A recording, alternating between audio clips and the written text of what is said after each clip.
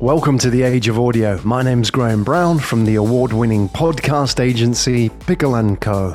The Age of Audio is a series of conversations with thought leaders and changemakers in the world of audio. That's podcasts, radio, and social audio, converging with big data to create engaging and authentic content for a new generation of listeners. Well, let's just jump straight in. Let's talk about audio, sport. Yeah. Let's put them all together. Let's do that. What is the unique connection between audio and sport? With sport, there's a lot of opinions. People are very opinionated and passionate about sport.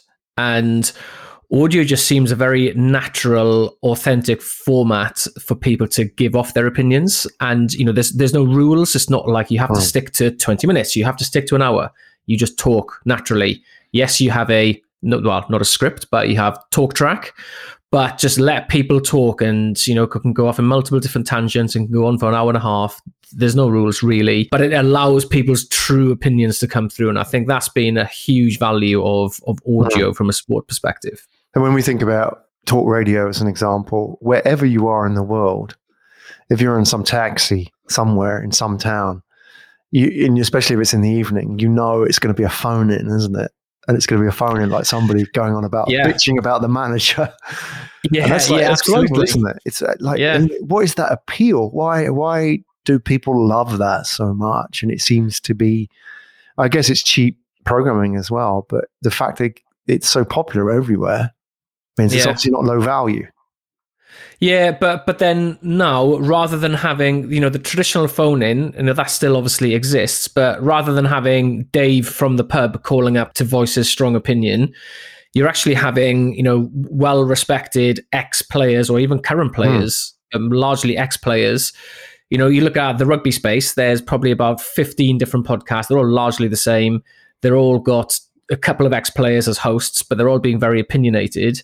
Now, as the listener, not only could you listen to some random person's opinion that you never heard of before, but actually you can hear the opinion of these ex-players who you've grown up watching on TV. So yeah, that's been a huge value. That like you said, it's so easy to create that there's a lot more opinions and more valued opinions out there. So it seems like we've moved from a situation where you had in the old world of, let's say, radio and sport, that you would have Dave at the pub, the taxi driver, and effectively the editors. They would have their celebrity guests who would have been doing the circuits. They would be like, the regulars. But there wouldn't be anything in between. Now there's this big mid-market, which is people who really care. Like you say, the ex-pros and people who are involved in the game but didn't have a platform to voice themselves, maybe. Yeah. And it seems like that seems to be an interesting market that was untapped before.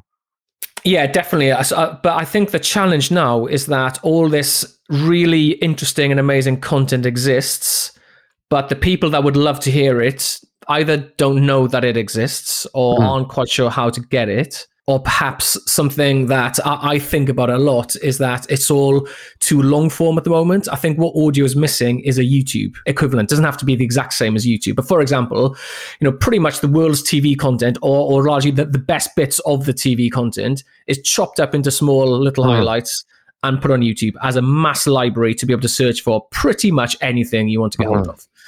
Now, in audio, that doesn't really exist. The good quality content, the 5-minute funny story from a 40-minute episode lives as a 5-minute story within that 40-minute episode.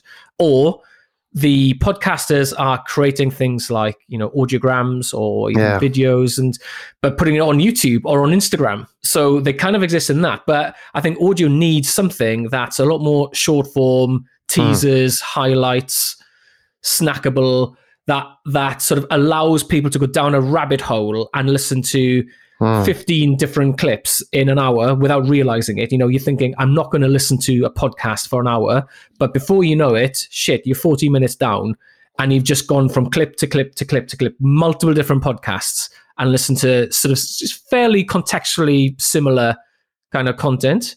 But I think that's one thing that the audio world has really struggled in that YouTube and TV go hand in hand, but audio just all lives in this long form library that no one knows exists. It's discovery, isn't it? That is the massive problem. Yeah. The way I tend to look at it is that you look at, for example, podcasts and social audio in the same way that we look at music and radio. So radio existed to solve the discovery problem of music, the property, right? So if you had, for example, a new artist that you're pushing, the fact that you knew the guy at the radio and could get airplay was significant for the success of that property, right? And in the same way we have this problem now is that you have a podcast, your problem is how do I get airplay for it? And the equivalence of airplay is people, like you mentioned, people are doing the audiograms things, but these are marginal in terms of what really makes the big hit. The big stuff lies in building this airplay community around your podcast. And I see people doing interesting things. Obviously, Clubhouse is one. LinkedIn Live is another. Reddit is another one. Facebook have obviously played their hand at the audio space as well. People doing Telegram groups. We have, like the Patreon subscribers as well for communities. All kinds of things going at the moment in the sports space as well. What do you think is kind of working? People building communities around podcasts, or are we not even there yet? Has it not really started? Well, you've got things like Locker Room, which is the sort of the sports focus, almost the sports equivalent of Clubhouse, which Spotify have just acquired. But that was very small, so whether or not there's value in that. But even places like Clubhouse, there's a lot of sports-based rooms in there. I just think, go back to your analogy earlier about what radio did for music and helping with discovery. Yes, obviously that is a massive thing, but also radio does wonders for the back catalogue of the music world. The music is kind of timeless, whereas in the podcast space and other forms of spoken word audio, it's all very now and forgotten about. It's all very, you consume it now and it's forgotten about. But actually, there's a load of really funny stories or interesting things that live in the back catalogue of many, many places, but this just doesn't have anywhere to be surfaced. This all just lives in the back catalogue, never to be seen again, unless someone specifically searches for it. So I think that's the sort of difference between what radio does for music and YouTube does for TV. But audio or podcast doesn't really have that as a space, with Clubhouse and all these things. Yeah, it's all about the now and it's good for discovery for now. But all this rich content that's existed for the last 5 years is just redundant as of next week, pretty much. Yeah. So that's definitely something that I think someone somewhere needs to solve for. I think it'll be Spotify. Probably. If you look at the way they're going, especially, they are edging towards an advertising play long term. Their tie up with Facebook looks like that's the horse they're backing. Obviously, the content monetization part, which was the the micropayments. Really, I think they were hedging their bets against Apple there, because Apple have got iTunes. They've done micropayments for like nearly 15 years. They know that very well. Spotify going down the advertising route, to me, then suggests that they then have to become Google of that space. They have to really solve the problem that you talked about. Like Google's problem is, how do I serve up content for you and make you believe that my results are the best? That page quality stuff. So therefore, Spotify needs to then serve up relevant content and dig into the back catalog. And how do you do that beyond the crappy descriptions that people provide in the podcast? You've got to start listening to these things, right? Yeah, it's tough to do it manually. I'm sure there's some kind of tech and AI that exists, or someone can think up something that can work this out. I mean, Spotify, I've started doing it manually for Joe Rogan. The big part of when they brought Joe Rogan onto the platform was creating these sort of, chopping up the back catalog into 5 to 10 minute clips and putting them all together in playlists of similar different contexts. So, that's definitely the future. I actually thought they'd be doing a lot more of that. Obviously, I don't work there anymore, but I was expecting a lot more of that. But maybe that's it. Maybe it's just that it's such a manual job right now that it's just they don't have the manpower to do that. I think they're beginning to do it. There's a YouTuber in the UK called Jackmate who's got a podcast called Happy Hour, who they brought on from YouTube, has been a big success. And again, a lot of my discovery for that has been short form. I see these little clips and I'm interested, and then lo and behold, I listen to a full episode. So I know they're doing it, but it's all very manual and they don't have the manpower. So yeah, that's I'm sure that's something, their goal is to be the Google of audio. So, yeah, definitely. Well, you talk about the Joe Rogan discovery process as well. I mean, if you got like YouTube's got that down, there's fans who make Joe Rogan clips. There's a number of channels, isn't there? Like there's the Joe Rogan channel, and then there's like the fan derivatives, if you like. Yeah. Some of it's parody, and some of it is just like 3 minutes when Joe Rogan says this, and that's kind of how you discover it. I think you discover it first because it keeps coming up in your feed, and then you think, what is this that keeps coming up? Yeah. That doesn't exist, does it, in the podcast space, does it? No, well, that's it. That's exactly what I'm talking about. Is some kind of way that if you're listening to something, even if it's an autoplay afterwards, a 3-minute clip of something that's vaguely relevant to what you're talking about. Like, let's just say I'm listening to the Peter Crouch show and there's a funny story about Wayne Rooney. And then automatically I get served another funny story related to Wayne Rooney from Football Ramble, for example. Or the Jamie Carragher episode where he interviewed Wayne Rooney. Oh, I'm just talking, making stuff up here, but it's that you get stuck down a rabbit hole. You listen to that Joe Rogan clip, then you listen to another one because it's so obvious and in your face. To make that work on an automated level is going to be tough. You need the community to do it, really. I think that's the key, isn't it? You need them to clip this stuff. And in a way, I think, if you look at Spotify as an analogy, that they've done that, they try to do it with the playlists. And, as a way, it's contextualizing, isn't it? How do I, solving that problem? How do I discover this stuff? And then you have your playlist of your lounge music for Tuesday afternoon, that kind of stuff. And they would give you that based on other people's discovery and collation of that. I think there were some official playlists as well, and you can have the sponsored ones and so on. But 95% of it is community, like Wikipedia, right?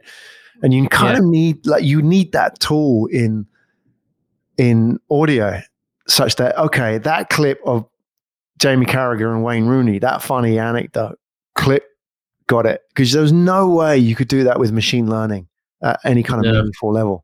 No, so no matter how good no matter how good the transcript is, and AI is going to be very difficult, isn't it? Yeah.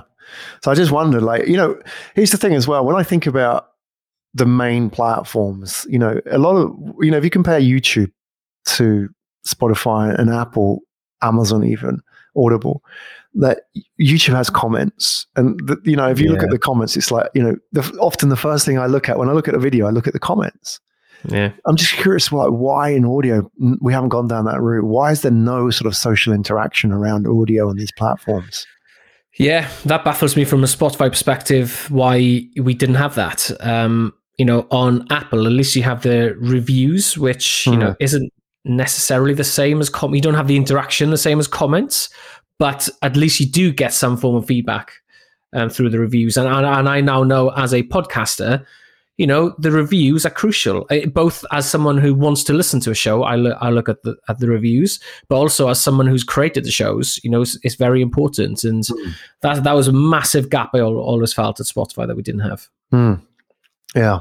There you go. Somebody out there is probably trying to solve it now. Hopefully. I'm sure they are. Well, who in this space really inspires you? Who sort of checks all these boxes, whether it's like, content or the way they're promoting it, or kind of, just the storytelling aspects of podcasts? I think, I'm really getting into the high-end investigative journalism style podcast. And I know that the US have really dominated that space from a true crime perspective over the years. And I think the world is beginning to catch up now. And I think the BBC do a great job here in the UK of creating things like that and helping with the discovery. And, we're beginning to see other companies following suit and creating those premium investigative journalism style content and marketing it. The difficulty is, specifically in this market, is that if you have a big name, then it's quite easy to leverage that name to promote it. But if you don't have a big name, it's really hard. And that's kind of the key challenge for many people, is unless you have a very well-known name that have a big social media following, then it's tough, because you can do the same thing as there are, creating the headliners and audiograms and all that kind of stuff. But unfortunately, if you don't have an outlet to promote that, then it's very difficult to get people to notice it. What about in sport? You mentioned Peter Crouch, for example. That's a good example of a big name and a podcast. Is it possible as an amateur to compete with these guys? Are people actually doing it?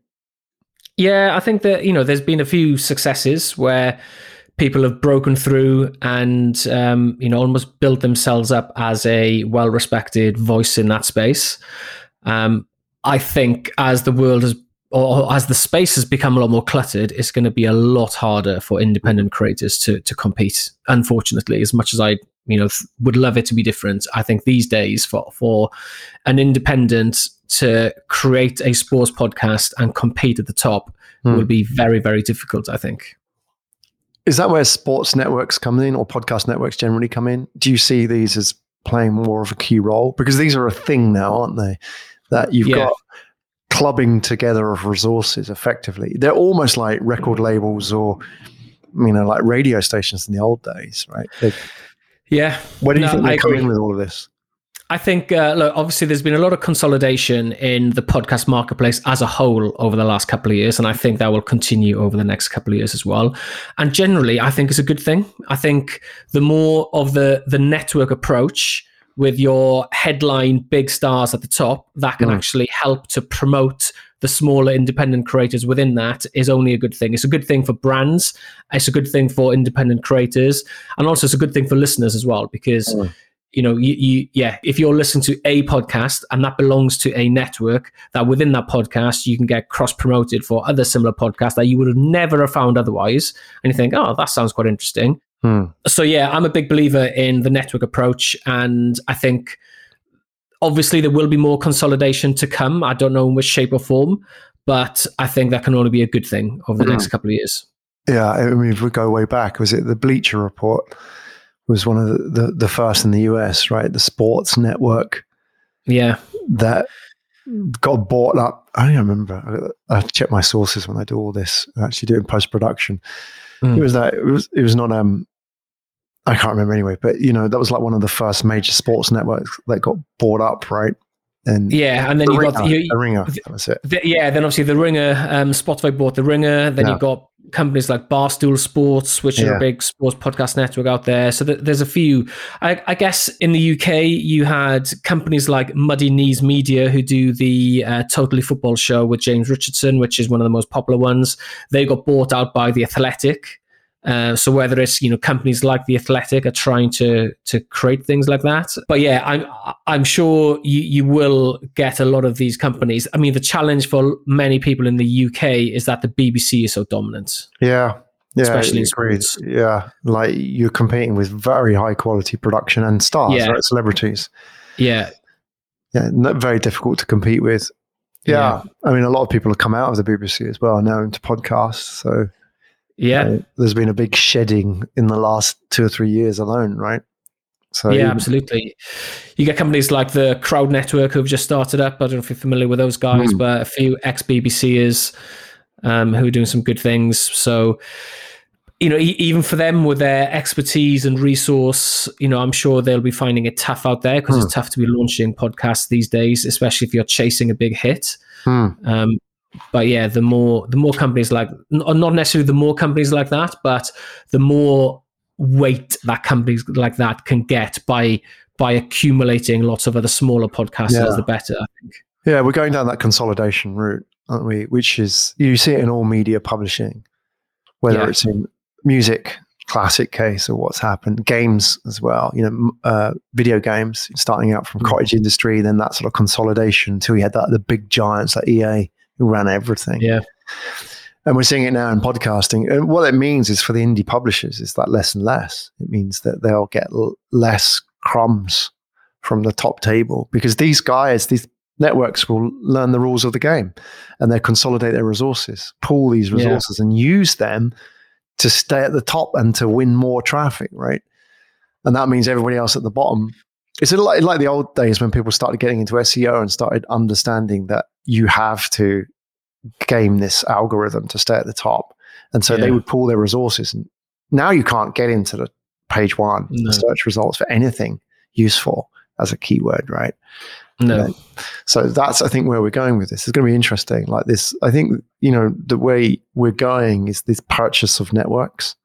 Yeah. That's the model that's going to emerge. And it's just easy for people like Spotify and Apple to buy these people. Screw this, I'll buy these. Just buy, 10 million listeners. In this niche. That's where we're going.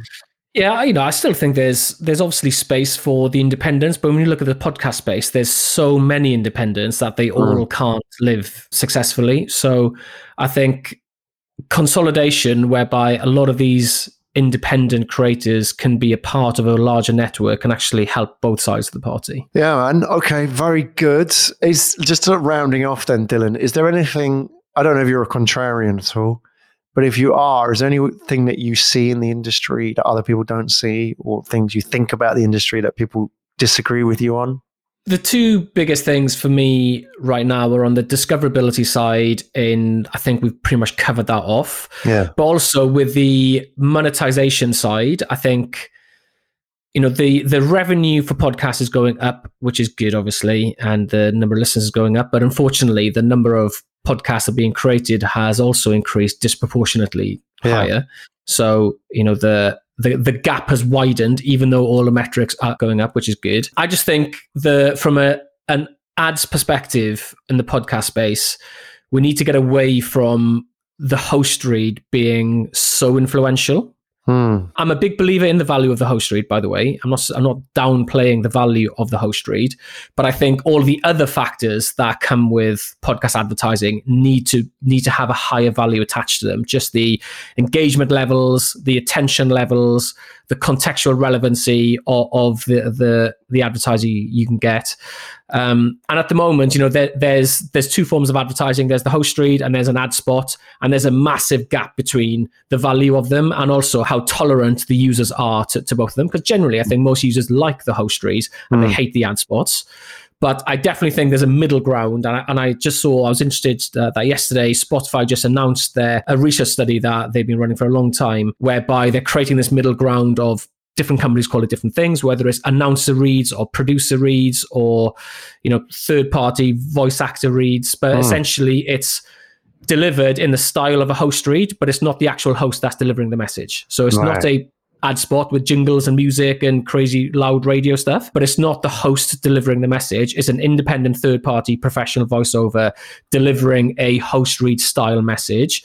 But that is a lot more scalable because you don't have to rely on the host of each podcast to do that, and it's scripted. So there's no longer the back and forth between host and brand. Oh, they didn't say this word correct. Can you re-record? And it's just a lot more scalable, but also a lot more effective than the ad spots. So I think that's an area where I hope we'll see a lot of growth, and I want a lot of brands to move away from the thinking of this being like an influencer marketing channel, whereby they're saying, well, we want the host to be endorsing our product. Well, yeah, that is good, and there is a space for that, but that's not the be-all and end-all of the podcast industry. Still being able to communicate a message to a user that has chosen to listen, is highly engaged, is paying attention, and if that message is contextually relevant to the content, there's a lot of value in that, irrespective of if it's the host reading it or an independent third-party voiceover. So that's something that I'm big on at the moment and really want to push more of. Give it a name. What's it called, that area, that mid-ground? It's tough. I mean, I lose track on what Spotify call it these days because it changed names about 5 times when I was there. I think they're calling it scripted voice talent. I don't think that's snappy enough. SVT. Yeah, people call it announcer reads. Some people call it producer reads. But yeah, I think that's an error. And the other thing with advertising as well is that because it's a digital medium, and more addressable data exists than does in TV and radio, people are applying the traditional digital metrics to it and treating it like the traditional digital medium, and then essentially using it like a performance medium, where it's not a performance medium at all. So there's a disparity there. Just because the data is available, it doesn't mean that you have to use every single bit of it. Just because we don't know if someone's clicked on something or bought something, it doesn't mean that the ad wasn't effective. Whereas in radio and TV and outdoor, you don't have the ability to understand if people clicked on or did something anyway. They don't get deemed to be ineffective. So I think that's an area where, well, digital audio as a whole, but especially podcasts, need to find its narrative to prove its value to brands. It's fascinating. It's going to be in the area of the engagement that it wins hands down, isn't it? It's going to be, the more these guys can start pushing the narrative about, okay, 40% of listeners listen to 34 plus minutes of the podcast, whatever it is, 75%, those kind of metrics. That's when we start winning that debate, that it's not about seeing it through the lens of the mediums that came before, right? And therefore a derivative or a secondary version of that, right? That's, like you've got that sort of mind share aspect of it, which I think is really untapped. Yeah, massively. Attention's a big buzzword in the industry at the moment, the digital industry, and I think podcasts win that hands down. And if you look at sort of branded podcasts and branded content in general, it's the opposite of most other forms of digital media, whereby as a brand, you're basically following this user around. You're bombarding them with ads, following them around wherever they are, hoping that they do something. Whereas with a branded podcast, that user has opted in. Like that person chosen to listen to your content. It's the opposite of all other forms of digital media. You haven't chased them; they're chosen to listen to this thing. I mean, there's huge value in that. Yeah, it is quantifying it, isn't it? Well, that's the difficulty. Yeah. But at the higher levels, it needs less quantification. They get the idea, isn't it? But when you're sort of at the marketing manager level, the buyer level, they still need the numbers because they need to. They can't take the risks that their bosses can take, right? So I think that's kind of where we are. Yeah, that's true. Yeah, very interesting. I love the attention part as well. I think that's kind of where it's going. This is the attention. That's the most valuable commodity today. Attention, right? That's what wars are fought over. Essentially, the attention of people, right? And even like with on the attention front, the fact that you got your headphones on, what you're listening to. So technically, if you've chosen to listen to a podcast, you're probably going to be listening to it, not just it's the radio's on in the background. You're probably intently listening, but also it's almost like a direct path into your brain. So even if you want to switch off, and even if the mid-roll comes on and there's an ad message and you don't want to listen to it, can you be bothered to take your phone out of your pocket to skip or mute or whatever? Can you switch off and do something else? Yeah, but actually, it's a direct path into your brain. It's very hard to not pay attention. Even if you really don't want to, it's hard. So that is a massive sort of narrative that the digital audio industry needs to... I was working on a big piece of this when I was at Spotify, so I'm quite passionate about this piece. But I think as an industry as a whole, that needs to be a much of a stronger narrative, I think. Yeah, and it's definitely something I'm interested in. I spent my career working with telecoms companies and helping them understand attention of young people. Okay. How do you get their attention? And it was all about earning at the time. This is when people started understanding earned media. So that the narrative at the time was it's like you have to earn attention, not buy it, which is how they've done it for just do a TV campaign. But now it's about how do you build community for young people and how do you engage them and win their attention that way. So, even going down to the neuropsychology of attention and studying how that worked as well. So I think we're in a really interesting space.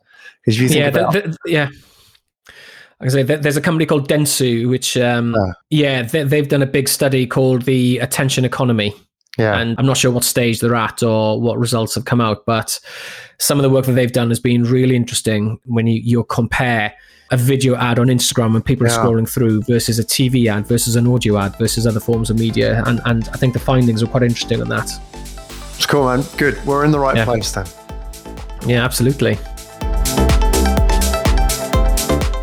You've been listening to The Age of Audio with me, Graham Brown, from the award-winning podcast agency Pickle & Co. To get access to all the audio conversations and book content for The Age of Audio, go to www.theageofaudio.com. One more time, theageofaudio.com.